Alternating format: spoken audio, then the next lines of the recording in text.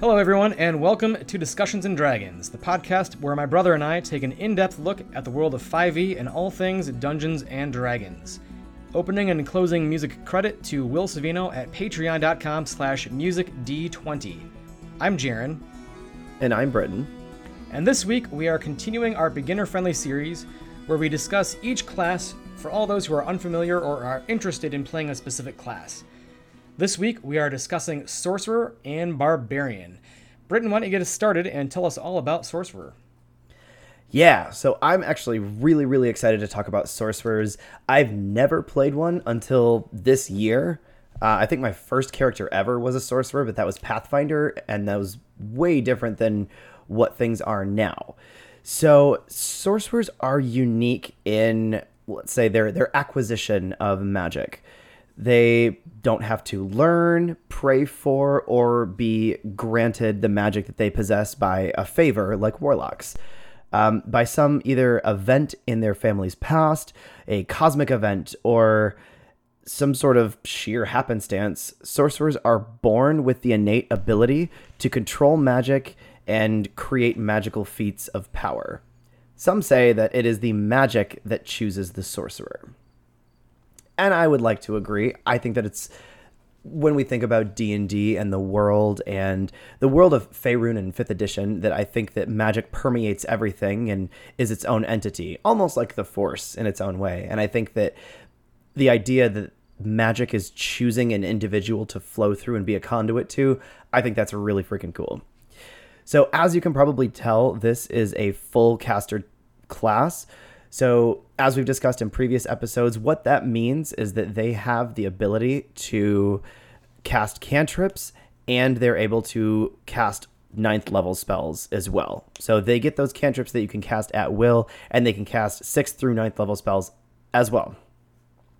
So just like bards and warlocks, sorcerers are charisma-based casters, so you'll want to max that first when you are building a sorcerer. Next, for me, is I like to do con because I think there's a lot of really cool concentration sorcerer spells, so you want to be a little bit more beefy so you can take hits, and also so you can keep concentration on your spells. Or you can do dex if you'd like, depending on what type of sorcerer that you're playing. I know the one that I'm playing right now, I maxed their charisma first, and then I'm putting more stats in dex because they like to be sneaky and do sleight of hand and stealth rolls and things like that. So much like wizards, they have no armor or tool proficiencies, unfortunately. So you're not allowed to wear any sort of armor lest you have some sort of detractor to your spell casting.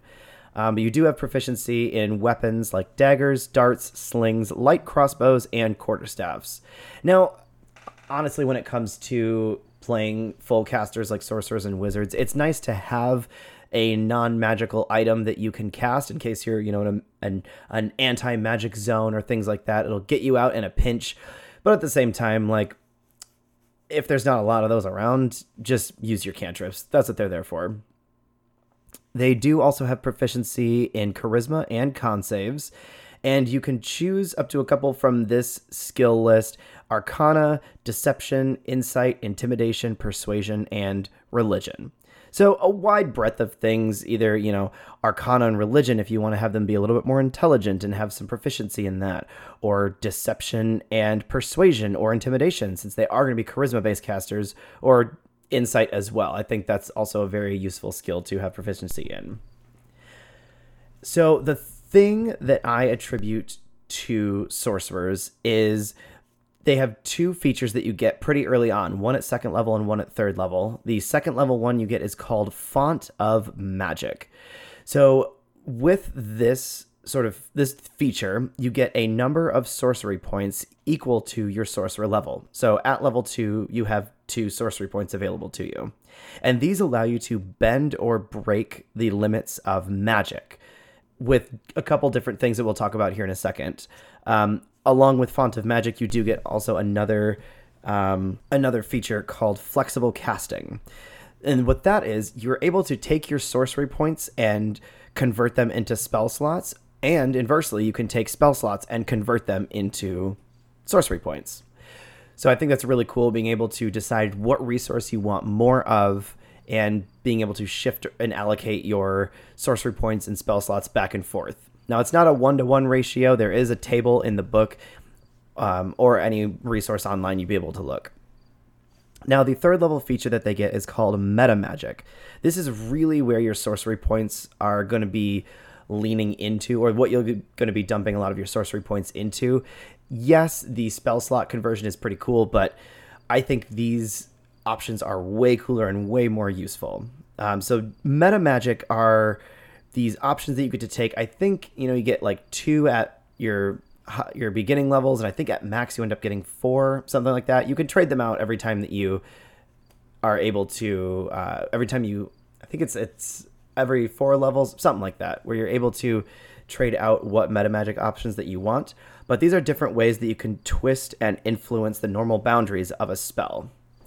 So, for instance, if you use Subtle Spell, when you cast a spell, you can spend 1 sorcery point to cast it without any somatic or verbal components.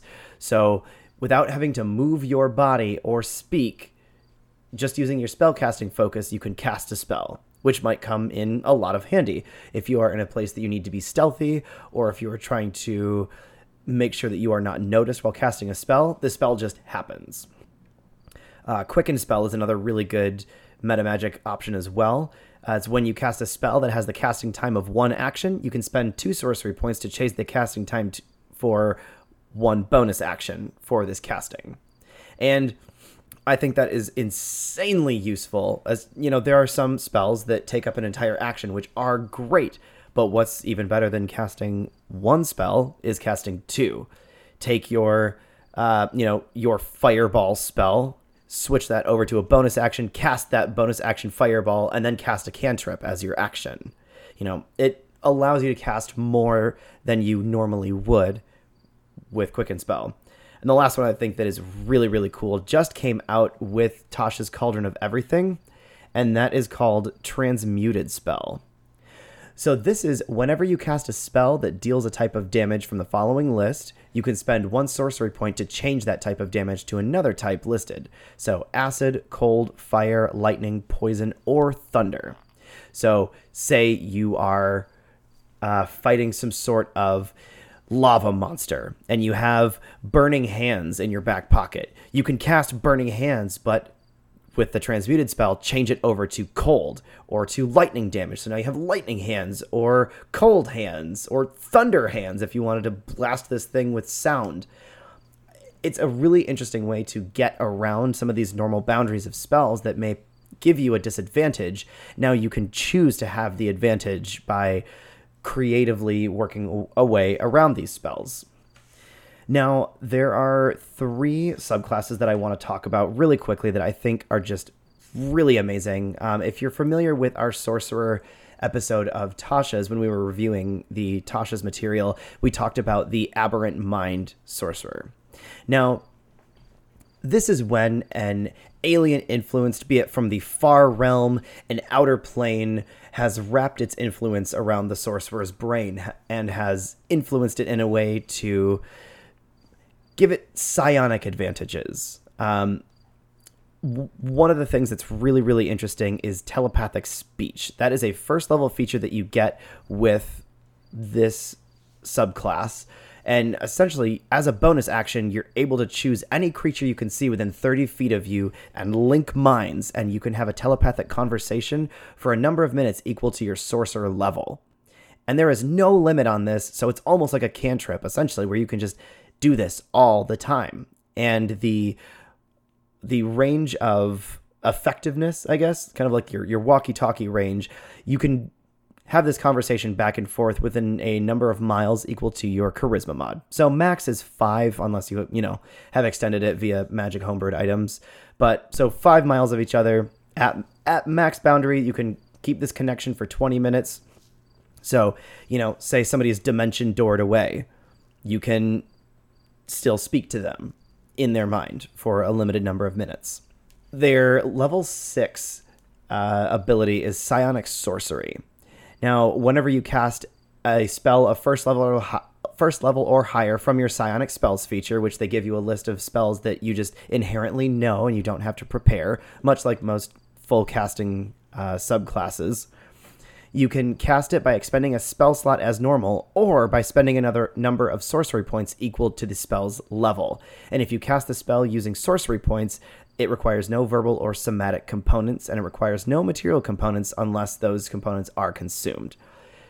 So, essentially what that means, it's a lot of words to say you're getting a free subtle spell by just spending sorcery points equal to the spell's level to cast it. And it doesn't require any sort of material components. So you don't have to move, you don't have to have any material components unless they're consumed, and the spell just happens. And I keep saying I think that's really cool, but I think that's really cool. That is really cool, actually. There's a lot of spells that require some kind of hard to find material components but don't necessarily consume it. And that's kind of a neat way to get around that, isn't it? Yeah, for sure. I mean, I know actually one of them is Summon Aberration, where you are, we talked about the new summoning spells and how they're really powerful, but also they require really interesting material components. And Summon Aberration, something that you have to have as your material component, I believe it is a pickled tentacle and an eyeball in a platinum inlaid vial worth at least 400 GP. So that's just something you have to have. It's not consumed, but if you use the psionic sorcery and you use 4 sorcery points to cast this 4th level spell, you get to work around that, and you don't have to have that insanely unique material component. Well, that's just neat. Yes. And I just think that's really cool. Mm-hmm. The second one I wanted to talk about and introduce a little bit is the Draconic Bloodline. That sounds very self-explanatory, and that's because it is. Somehow, dragon's blood has made its way into your bloodline. They give you a chart in the book of all of the different dragon types. There's black, blue, brass, bronze, copper, gold, green, red, silver, white, and yellow, and green, and pink, and you know the song. That corresponds to a different type of damage, acid, lightning, fire, poison, cold, those sorts of things. And that will affect the damage types or the features that you get later with whatever type of dragon that you choose. The first level feature that you get, you can increase your hit point maximum by 1 and increase it again by 1 every time you gain a level in this class, which is the second part, like half as strong as the second part of the tough feat. So you're kind of getting a weakened version of the tough feat just by taking this subclass. Your health automatically increasing by 1 every time you level up. At the end, that's 20 extra HP that you're getting for free. And additionally, parts of your skin are covered by a thin sheen of dragon-like scales. When you aren't wearing your armor, your AC equals 13 plus your dex mod, which is really strong if you think about the fact that since sorcerers can't wear any sort of armor, they can only wear robes, their AC is 10 plus their dex mod. So they're getting a +3 to their AC just by picking this subclass. AC equaling 13 plus your dex mod is essentially having the free mage armor spell cast on you every day, all the time. And their 6th level elemental affinity feature. When you cast a spell that deals damage of the damage type associated with your draconic ancestry, you can add your charisma modifier to one of the damage rolls of that spell, and you can spend a sorcery point to gain resistance to that damage type for an hour. So it is all about elemental damage. If you want to work around ways like that, you can, use that transmuted spell. But this is a little bit more of an elemental sorcerer if you think about magic in a sense of elements versus how this last one was more about psionic power and doing psychic damage and things like that. This one is a little bit more you're picking an element and sticking to it. And of course, later, because it's dragons, you're going to be able to get to fly. You get a pair of dragon wings at 14th level. That one is in the basic rules, and I think they made sorcerers really enticing in the basic rules with even that subclass. And the last one I wanted to talk about, at least introduce, is shadow magic. So your bloodline was affected by the Shadowfell itself, or one of the darker planes. You can trace your lineage back to an entity from that place, or maybe your body was exposed to the Shadowfell. You get 2 features first level, Eyes of Dark and Strength of the Grave. Eyes of the Dark, you have dark vision with a range up to 120 feet, and when you reach 3rd level, you can learn the Darkness spell, and when you cast it using 2 sorcery points, you can see through the darkness created by the spell. And the Darkness spell casts magical darkness, which dark vision can't pierce through, but if you use your sorcery points, you are able to pierce through the magical darkness with your vision. And Strength of the Grave is very familiar or very reminiscent of the half-orc ability, being able to not die when you're reduced to 0 hit points. You drop to 1 hit point instead. And you have to make a charisma saving throw to do that, and the DC is 5 plus the damage taken. But on a success, you instead drop to 1 hit point. You can do that every long rest.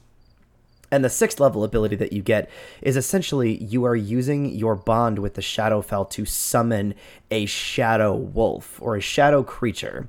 It uses the stats of the dire wolf for its combat statistics. The size is medium, not large, and it counts as a monstrosity, not a beast. It appears with a number of temporary hit points equal to half your sorcerer level.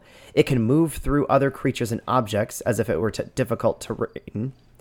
And at the start of its turn, the hound automatically knows the target's location if it is fighting one. If the target was hidden, it is no longer hidden from the hound.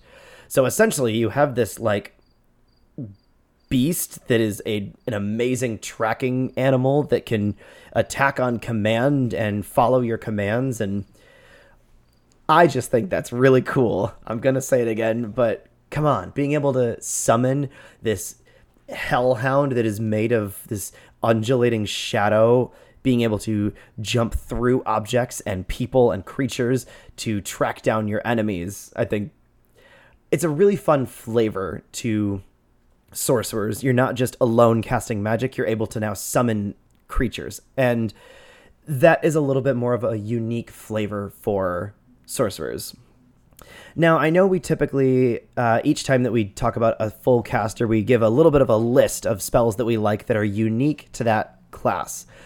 Unfortunately, sorcerers are limited in their spell lists in terms of uniqueness. There is only one so far that is unique to the sorcerer, and that is Chaos Bolt. Now, I took this with my sorcerer because I think that it's a very unique, kind of hard to get off spell, but when you do, it's very, very rewarding. So essentially, you chuck this undulating mass of chaotic energy at a creature within range. You're making a ranged spell attack, and on hit, the target takes 2d8 plus 1d6 damage. Now, you take one of the d8s, you roll that on the chart here, and that determines what damage type that is. And when you do roll both of the d8s for the damage, if you roll the same number on the d8s, the chaotic energy leaps from that target to another one. So you make a new attack roll against the new person for free. And you can just keep doing that as long as you're rolling the same number on the d8. And that is a first level spell, so 2d8 plus 1d6 is not a crazy amount of damage, but the outcome that could happen where you're just making this chaos bolt leap from person to person to person, it's a really fun flavor, especially all of the different types of damage. You have 8 different types of damage that you could potentially do on the battlefield. Still a good amount of damage for first level spell, and it's got a really high upside. Yeah, very high upside. A low downside where you may roll a damage type that a creature is resistant to, but it's a 1 in 8 chance. I will take those odds. Now, for the playstyle of this class, much like other armorless full casters, you do want to stay in the back. Most of your spells will have a lot of range. Sorcerer's spell lists and metamagic options, I think, make them very versatile and creative casters. In my personal opinion, it is sorcerers, not bards, where art and magic meet. Sculpting spells and bending the rules of magic, or even breaking them, makes sorcerers true artists of magic, is what, in my opinion. And also, being a charisma-based caster, they are also very good at social situations.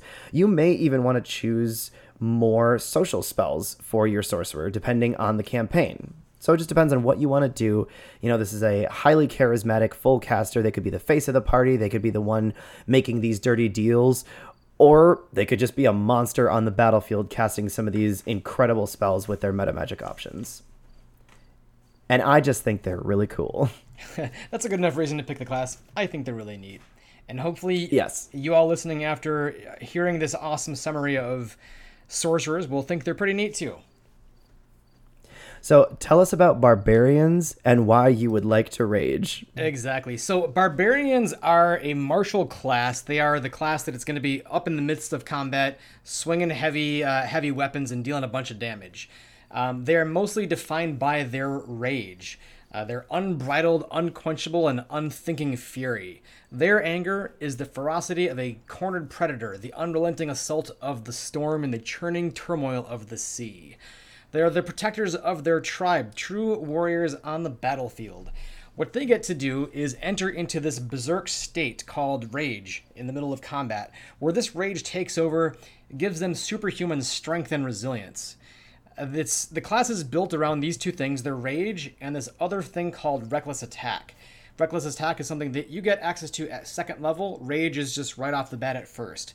What rage is, it's a state of mind that as long as you're not wearing heavy armor, you can enter in as a bonus action, and it lasts for a minute, or if you end a turn having not dealt or taken damage. So it's this idea that your rage is fueled by being in the middle of combat and really engaging with your enemy, and even just simply taking damage in the middle of the combat. It's really that bloodshed that is fueling this rage.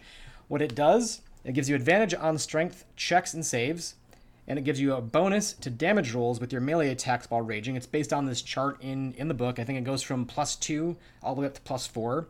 Also gives you resistance to bludgeoning, piercing, and slashing damage. That's a huge one, because a lot of the damage that you're taking at lower levels is just going to be one of these basic types. And you get to do this, you get to enter into your rage a number of times based on this chart that's also in the book. And I think that goes all the way up to, once you hit 20th level, it goes all the way up to, you can do it as many times as you want. But it starts at a +2, I believe, and then just goes up from there to the number of times you get to do it.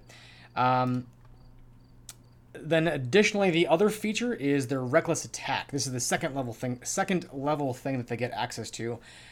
You can declare a reckless attack before you make your first attack in your turn. It only applies to that first attack. It's just simply an option. There's not a limit to the number of times you can do it in a day. It's just that first attack during your turn. And that's significant because once you hit 5th level, you get to attack more than once on your turn. What it does is it gives you advantage on your attack, but also attacks made against you for until your next turn have advantage against you too. So it's a little bit of a give up a little bit to gain a little bit. You're just really kind of like putting yourself out there, swinging your sword, making yourself vulnerable, but you also get to probably hit for a lot more too, or have a better chance to hit. And then, like I mentioned, at 5th level, you get to attack twice on your turn, and your movement does go up by 10 feet, as long as you're not wearing heavy armor. It gives you a little bit more mobility, more abilities to start swinging your weapon in combat. And so that is the 30-second overview. That lasted a little bit longer than 30 seconds, but it's the basic overview of Barbarian. Now, the main stats for Barbarian are strength and constitution. You want to have a high strength, obviously, because when you do hit stuff, you want to be able to do a lot of damage alongside of that. And constitution, because you're going to be taking a lot of damage most likely. Of the classes, Barbarians have the highest starting hit die, which is a D12. There are other classes that have a D12 as well, but that's the maximum that you can start with. So at level 1, you're starting with 12 plus your constitution modifier hit points, and then every time you level up, you're rolling a D12 and adding that constitution modifier. So you want to make sure that that bonus is as high as you can go to start. Proficiencies for this class, you start with proficiencies in all armor and shields except for heavy armor. Proficiencies in all simple and martial weapons. So it's your things like your daggers and javelins and quarterstaff, and then your martial weapons being like your battle axes, your great swords, your lance, longsword, that sort of stuff. They don't have proficiency in tools. We're talking about dealing damage and swinging swords. We're not talking about picking locks with this class.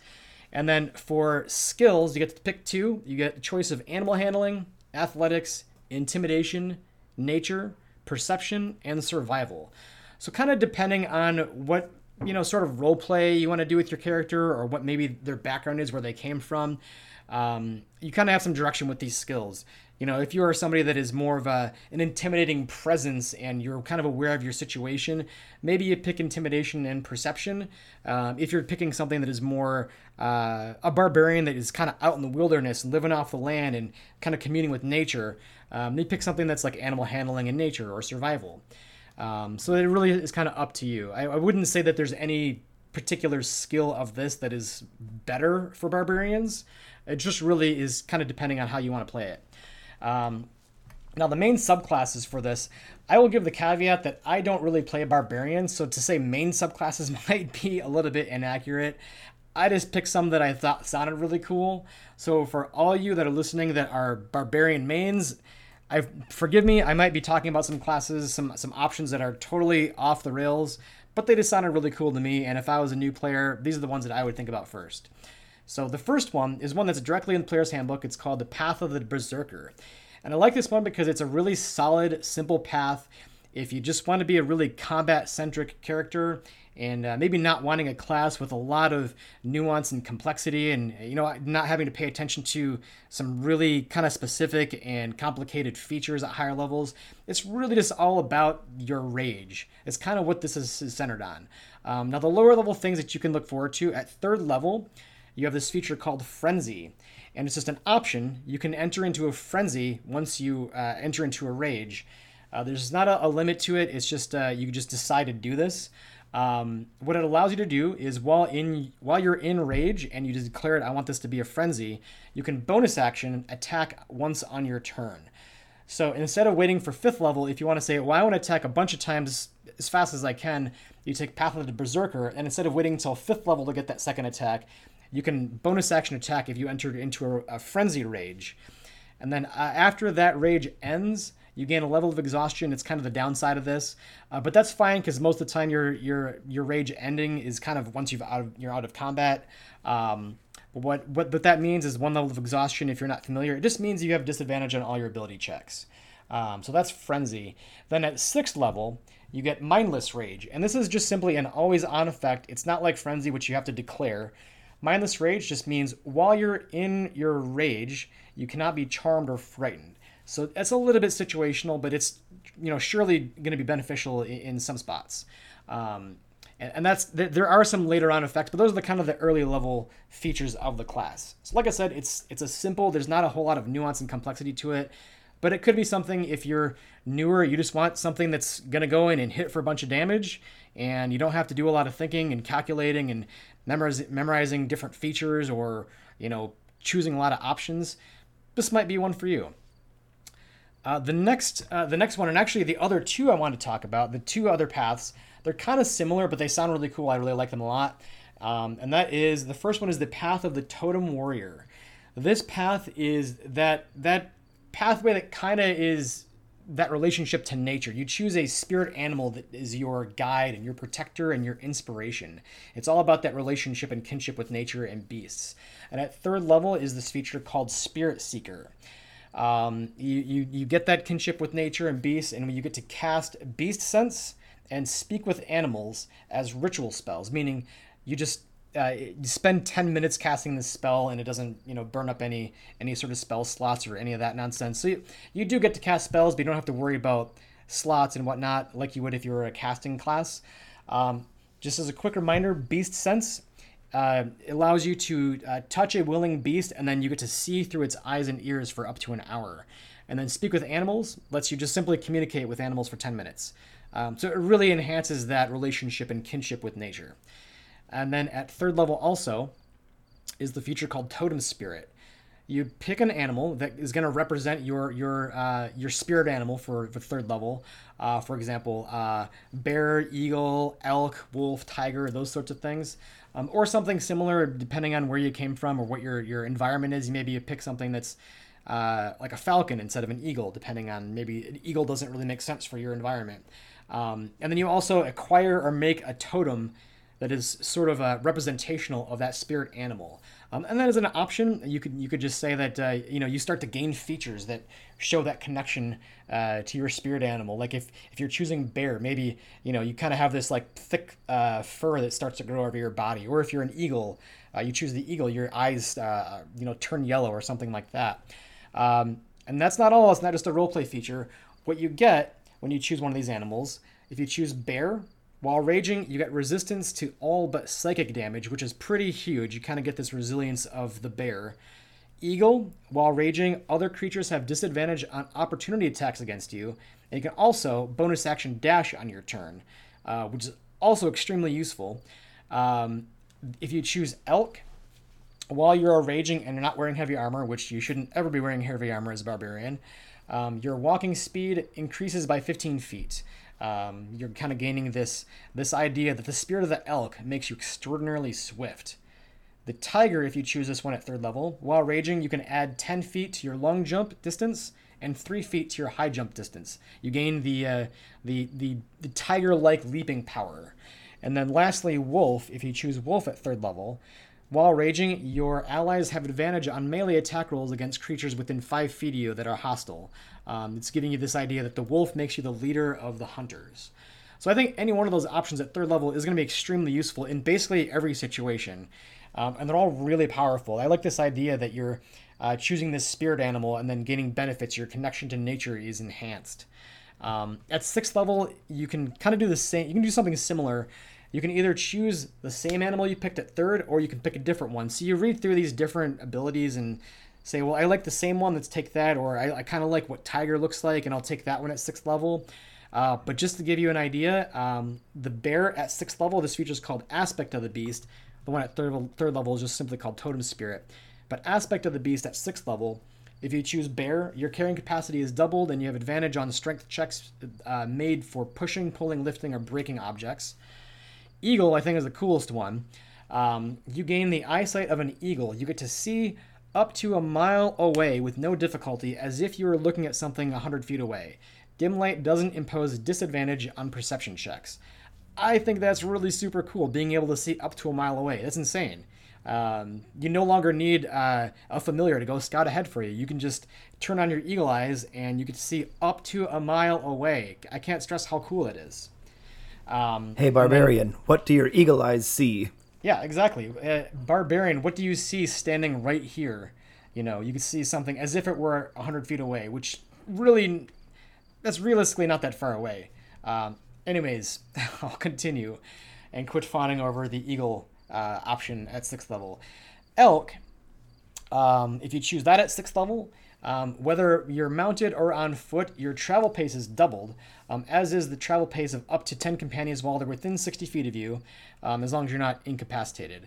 It's this idea that the elk spirit helps you roam far and fast. Maybe a little bit less useful depending on your situation. Maybe you're not doing a whole lot of overland travel. I know in our Sunday game, we're basically just traveling for a couple of hours at a time in between settlements. So maybe this one would be less useful in that situation, but it is something to consider for sure. Tiger is, I don't know, in my opinion, a little bit less exciting, but you gain proficiency in 2 skills from the following list, which is athletics, acrobatics, stealth, and survival, ones that are not ordinarily on the barbarian list. This idea that the cat's spirit hones your survival instincts. And then lastly is the wolf. At 6th level, if you choose wolf, it allows you to track other creatures while traveling at a fast pace, and you can also move stealthily while traveling at a normal pace. Ordinarily, you would not be able to do that at a fast pace or move stealthily while traveling at normal pace. You'd have to, move slower in order to compensate for your attempts at moving stealthily. So I think some of those travel ones are maybe a little more situational, which is maybe a good idea, being at 6th level where you get to choose instead of just having to pick the same one. You can kind of a la carte these a little bit. You are locked in place once you choose these. You don't get to pick a different one, I don't think. But I do like this idea that depending on the situation, once you hit 6th level, you might decide, well, we're doing a lot of traveling, I'll take the elk. Or you might just go, hey, eagle is super cool. I'm going to see 100 feet away, and it's actually like a mile away. And there are some other things once you, at higher levels, but those are the ones that I think are the most exciting that we'd be looking forward to if I started playing this class, this pathway at 1st level. and that is the path of the Totem Warrior. Lastly is the path of the Storm Herald, and this kind of works the same way, where you're picking, from different options and it's giving you different benefits. This idea is your rage manifesting as this powerful natural aura which produces these magical effects. So in my mind, I'm thinking you enter into a rage and you're so angry and rageful that it actually manifests this aura around you. I'm thinking like Dragon Ball Z or something like that. I think is really cool. And at 3rd level is the feature called Storm Aura. You choose an environment, either desert, sea, or tundra, and while raging, this aura it's a 10-foot aura, and it gives a certain effect, which you activate as a bonus action. If you choose desert, all other creatures in the aura take 2 fire damage each. If you choose the sea, you choose a creature you can see in the aura, and it takes 1d6 lightning damage on a failed dex save or half on a successful dex save. The DC for that's going to be 8 plus your proficiency bonus plus your con modifier. And then the other one, if you choose Tundra, the Storm Aura, I'm just imagining you enter into a rage and this blizzard-like effect just surrounds you in 10 feet.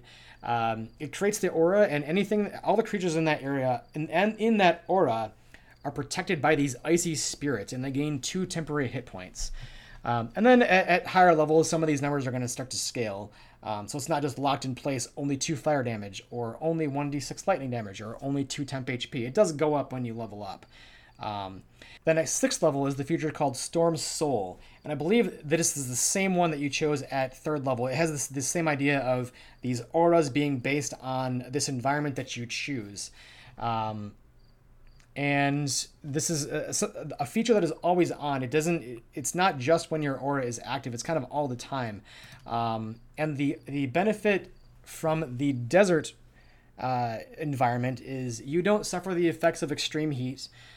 In addition, you can ignite a flammable object that isn't being worn or carried simply as an action, which is maybe some more of a role play sort of a feature.